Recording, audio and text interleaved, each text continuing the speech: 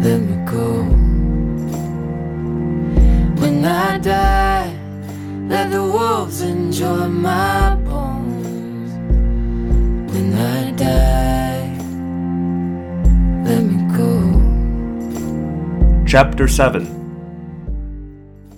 Where have you been? My dad asked me when I finally got back home later that evening.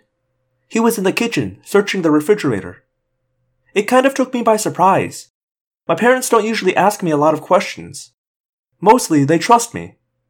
And it used to be that they could trust me. I don't think I'd lied to my parents before becoming an Animorph. Now it's like I'm lying all the time. It's a rotten feeling. Oh, I was just out walking, I said. Why? Did you need me for something?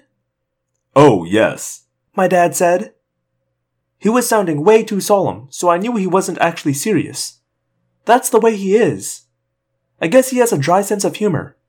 That's what Jake says, anyway. He thinks my dad is the funniest man on the planet. What is it? Just got a call from the highway patrol. They said this certain animal is out by the side of the highway, where it cuts through the forest. They say this certain animal seems to have a bad burn. I didn't like the way he kept saying certain animal. We have to drive out and get it, my dad said. Then he grinned. Actually, I'll drive. You have to get it. I groaned.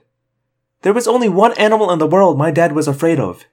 He handled foxes and wolves and even bears. But he would not handle this certain animal. Are you telling me it's a skunk? I asked. He nodded. You have such a way with skunks, he said. They like you. Besides, I have to go meet with the board of the Dudette Cat Food Corporation tomorrow. I can't showing up smelling like skunk. My mom appeared, climbing up from the basement. She was carrying a 6-pack of V8 juice. This was all I could find in the pantry, she said. You see, tomato juice is one of the few things that helps get rid of skunk smell. Mom, shouldn't you be the one to help Dad with this? I have very important homework to do. Yeah, right, my mom said. This is pathetic. You guys are both highly trained veterinarians, I pointed out. How can you be scared of skunks? I didn't used to be, my father said darkly. Back before the incident. Just because one skunk sprayed you in the face, he said. Just because you had one bad experience. He sprayed me 6 times in about 3 seconds, he said. I smelled for a week. Your mother made me sleep in the barn. Except the other animals there all became agitated, so I had to go set up a tent in the yard. Then we had to burn the tent, my mother added. She giggled. You do have a way with skunks, my father said. Actually, you have a way with all animals. Come on, you know skunks love you. A burned skunk by the side of a highway loves no one, I said. 10 minutes later we were on the highway. We were driving in our new pickup truck. My father's old, beloved pickup truck had been stolen and totally destroyed. At least that's what my dad believed. Actually, we'd sort of had to borrow it in this terrible battle. Marco had been driving, and Marco cannot drive. The truck had ended up a total wreck in a ditch. On the way, we listened to the CD player. That was the only thing my dad liked about the new truck. He was playing some old jazz or something. We reached the spot the highway patrol had told my dad about. We pulled over and put on the hazard lights. Careful, people drive like maniacs through here, he warned as we climbed out. Cars were blowing past at 70 miles an hour with their high beams on. The black forest pressed in around the road on both sides. I shone a flashlight around the edge of the trees. Normally, the forest doesn't bother me, but I knew that we were actually within a quarter mile of the Yerk logging camp. It was beyond strange to be practically going back to the place where, just an hour before, I'd nearly been killed. It took us at least 20 minutes, walking up and down the grassy shoulder of the road, before my flashlight beam landed on a shock of black and white. Dad, here! He came trotting over and added his light to mine. Yup, he commented. I'll get the cage. Don't forget your gloves. You know skunks are a major vector for rabies. Dad, I have had the shot. No vaccine is 100%, he said. I walked toward the skunk. It saw me and turned tiny, glittering black eyes on me. Don't be afraid, I said, pitching my voice high. It's okay. We're here to help you. It's going to be just fine. Here's the thing about skunks. They are the sweetest animal alive. They don't possess a mean bone in their bodies. But that's because they don't have to be mean. They possess the ultimate weapon. Even so, they will always warn you. If they turn their backs on you, that's a warning. If they raise their tails with the tips down, that's a very serious warning. If they raise the tips of their tails, you are in a very bad situation. If you're dealing with a skunk who has turned buttward and raised its tail all the way, you'd want to freeze. Trust me. Every wild animal knows this. Dogs, unfortunately, don't understand about skunks. But bears, raccoons, wolves, and most birds of prey know that you just don't mess with that skunk tail. Maybe you think you know how bad skunk musk is because you've driven by skunk roadkill. That's nothing. Up close and personal, it's a whole different level of stench. If you imagine the most horrible smell possible, then multiply it by 1,000, you still wouldn't be close. It's okay, sweetie, I cooed. Don't spray me. I'm your friend, so please don't spray me. I moved closer and crouched lower, making myself small. I wanted to look non-threatening. I moved very slowly, a step at a time, always cooing and baby-talking like I was going to grab a little kid armed with a shotgun. The skunk moved. I froze. The skunk settled back down. I breathed again. Please don't spray me, I said. I reached into my pocket and took out a bit of mouse meat. We keep frozen mice for the raptors we handle. Skunks also enjoy a nice mouse or grasshopper as part of their diets. Here you go. Dinner. I held the meat out for the skunk. The skunk didn't seem to be hungry, but it did accept the fact that I must be okay if I was offering dinner. I crouched beside the skunk and set my flashlight on the ground. Carefully, with my gloved hand, I reached out to touch the animal. It was shaking, shivering, and, at that very moment, I could see why. There was a burn right across the skunk's back. A perfectly semicircular burn, as if someone had simply sliced a scoop out of it. Dracon beam, I whispered. You were there, weren't you, poor baby? Aiming at me and Marco, the Yeerks had hit the skunk instead. A completely innocent animal caught in the crossfire of the war between Yeerks and humans. The Yeerks would destroy all the forest and all its animals to get at us. Sorry, I whispered to the skunk. I lifted it slowly, carefully, up into my arms. Chapter 8. We met at the mall. It was a Saturday, so it was a normal place we might be. When you live in a world where you're surrounded by possible enemies, it's important not to do anything too unusual. You don't want to draw attention. Not even from your own family and school friends. You just never know who can be trusted and who can't. The Yeerks believed we were Andalites. We wanted them to go on believing that. If they ever figured out we were humans, let alone kids, we were toast. So we left no clues. We tried not to act like we were a group. We didn't want some controller teacher or whatever thinking, hey, you know what? Those same kids are always hanging out together, acting like they're planning something. We had to look and act and seem normal. Rachel still went to gymnastics classes and shopped. Jake and Marco still shot hoops in Jake's driveway or played video games. I took care of animals at the wildlife rehabilitation clinic. There was nothing we could do to make Tobias seem normal. He was way past being normal. But Tobias came from a terrible messed up background, shuttling from one indifferent aunt or uncle to another. He'd never really been part of a family or a structure, and sadly, no one seemed to notice when he simply disappeared. I spent an hour wandering along behind Rachel as she moved like a professional through the racks at the Limited and Banana Republic and the Gap and the various department stores. Rachel has some bizarre supernatural instinct for when and where sales will happen. She doesn't need the advertising. She just knows. We were cruising through a series of tables piled with sweaters at Express. Rachel was looking for a particular shade of green that probably didn't exist. "What do you think we're going to do?" I asked her.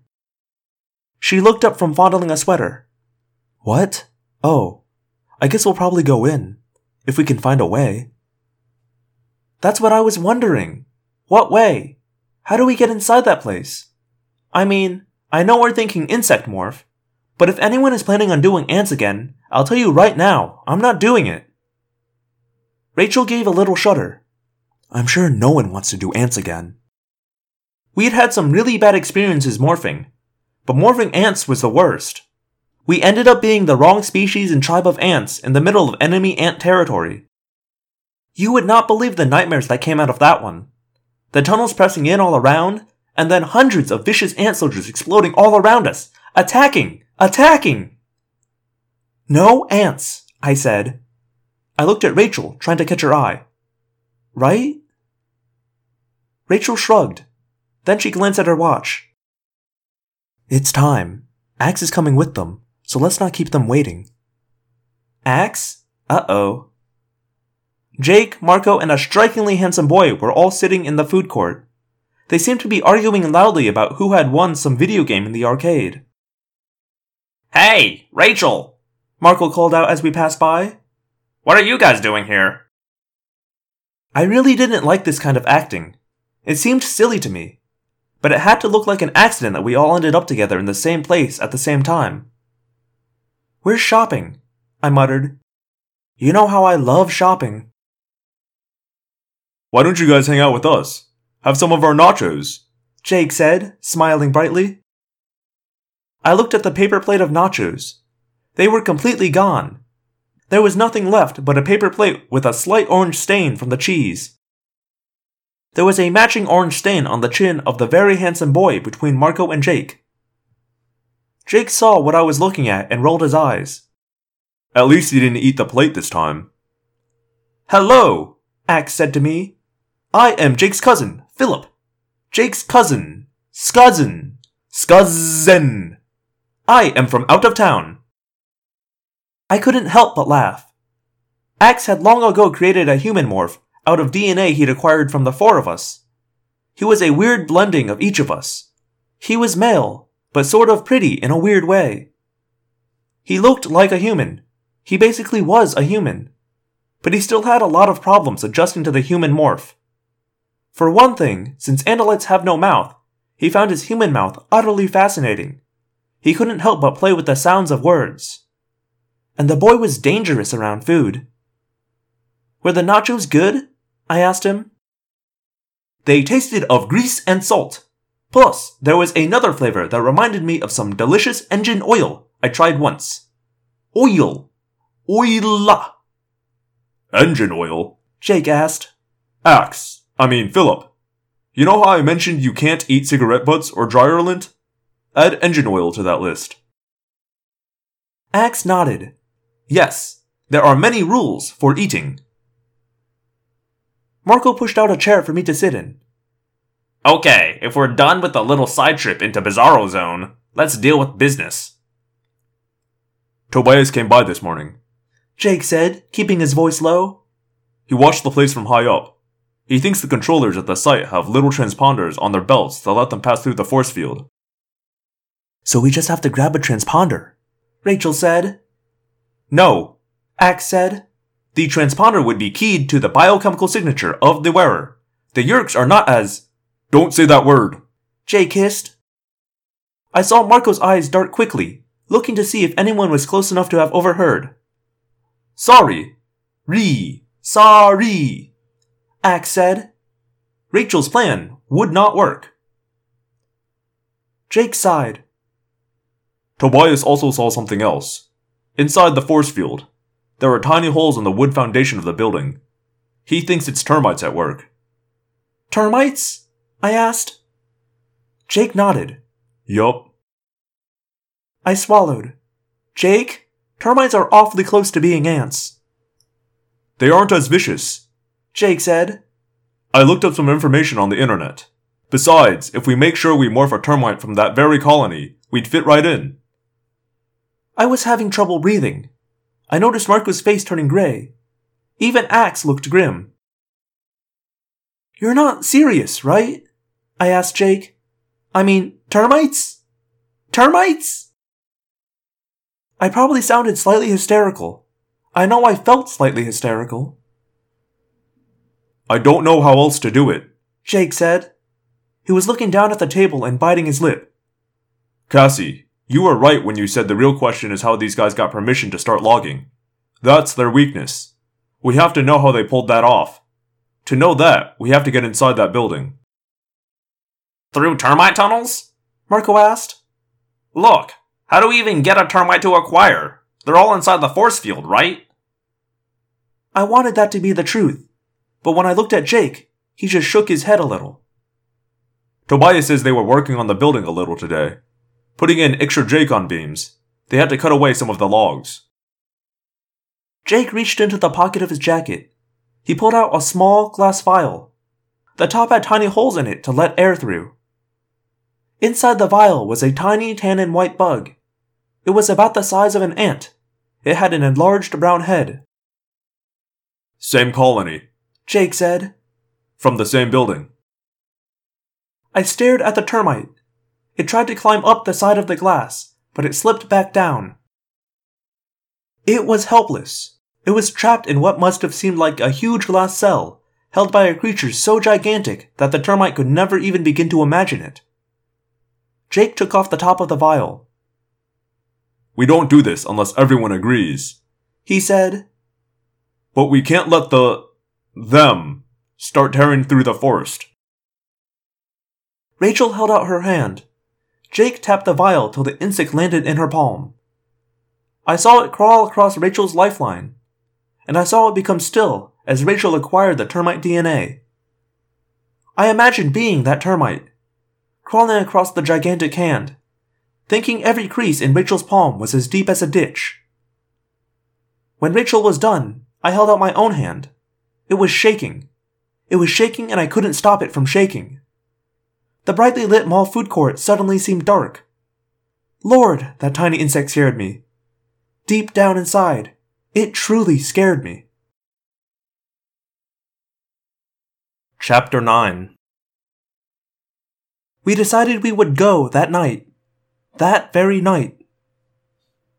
We were supposed to use the afternoon to deal with chores and family stuff and homework. Try it sometime. Try doing homework when you think you may be going to your doom in a few hours. Try concentrating on math when you're thinking you have to turn into a termite and sneak into a heavily defended building. Good luck. I went out to the barn. My dad was out there, making his rounds. He didn't need my help, but he didn't say no either. "Did you finish your homework?" Mostly. I added another lie to the pile I'd already had to tell. "I was going to take a closer look at your skunk from last night. She was very agitated, so I had to give her a mild sedative." It's a female? "Yup." My father carried the cage into the little side room he uses to examine the patients. I eased the skunk from her cage and cradled her out to the examination table. She seemed very calm now, but it was an unnatural, drugged calm. The night before, my dad had bandaged the wound, and now he carefully removed the gauze. The sight of the burn made me wince, even though I've seen hundreds of injured animals. Pa, pa, pa, That's the sound my dad makes when he's examining something interesting. Pa. I don't know why. He just does. "Weird. Very unusual. I cannot for the life of me guess what caused this burn. It's too neat. Too clean.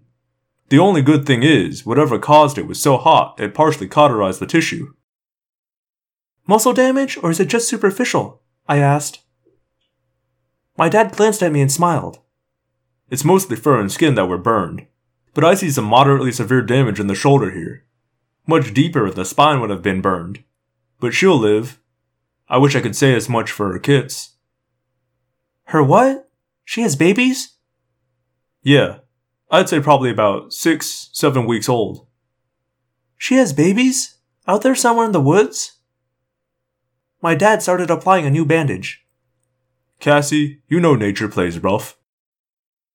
But they're too young to survive on their own, aren't they? I can't be sure, he said, not looking at me. It occurred to me then that sometimes maybe he lied to me too, for my own good, or because of what he thought was my own good. They're sitting in some den wondering where their mother is, I said. They'll starve to death, or be eaten by predators. Hand me the scissors, my father said. Yeah, okay. Look, I meant to ask you, is it okay if I spend the night at Rachel's tonight? Sure, honey. You know, if your mom says it's okay. Hey, you never asked how my meeting went with the cat food people this morning. We got some additional funding. We talked for a while as we made rounds together, but my heart wasn't in it. I was thinking about some baby skunks somewhere, mewing and crying for their mother. And I was thinking I wish my dad wasn't so quick to let me go to Rachel's. Because, of course, we weren't really having a sleepover. Rachel was going to tell her mom she was spending the night at my house. And Jake would tell his parents a lie, and Marco would tell his father a lie. And we'd all be going into a situation that none of us wanted to be in. I was going to face death that very night, and the last thing I would have said to my father was a lie. I remembered the tunnels of the ants. I remembered them the way I saw them in my nightmares. I never had seen them in reality. Ants don't see very well, and there's no light underground. But in my dreams, I saw everything. I saw the huge metallic-looking heads of the enemy ants as they crashed the sand walls and locked their massive pincers on me and tried to slice me into pieces. Do you know what it's like to think that you're going to die and never even get back to human form? To believe you're going to die as an ant, trapped in a hell that no human had ever been to? And now I also saw those little skunk kids, starving, crying out, and with each cry, signaling to some predator. Sweetheart, are you okay? I realized my dad was staring at me. I had been breathing hard, almost crying. There were beads of sweat on my forehead. Yeah, fine, I said quietly. He finished his rounds and left. I stayed behind. I went back to the skunk in her cage. I opened the cage door and put my hand in. I was not wearing a glove. See, you can't acquire DNA if you're wearing gloves. Hello, Phantomorphs, and welcome back to another episode of Audiomorphs, the Animorphs auditory experience. Wow. Lost it a little bit there, but we're back. Thanks for putting up with me as I skipped a week for Thanksgiving. I'm still kind of out of it. My sleep schedule's been kind of real weird since I got back. I gotta kind of reset that. So I'm a little tired right now, but we'll get through it. And, you know, I got this episode up, so it's all good. So thanks for listening. I don't have any other announcements, so let's just breeze right through this. If you'd like to hear more, you can hear this at audiomorphs.podbean.com or by searching Audiomorphs wherever. If you'd like to reach me, you can do that at audiomorphscast@gmail.com or audiomorphscast.tumblr.com. If you use iTunes and you'd like to leave me a rating or review, I'd really appreciate that. I love getting those. If you'd like to tell a friend about this, that'd be really cool too. I'd like to give a shout out to my secondary podcast, OK Crusader, still going strong over there. Just had our season finale. Or no, sorry, not yet. We're coming up. I recorded it. I recorded the season finale. It's not out yet. But that is at shoutengine.com/OKCrusader or by searching OK Crusader wherever you'd search for a podcast. Yeah, that's all I got. So see you next week. My name is Daniel, and I believe one day the Andalites will come. Until then, we fight.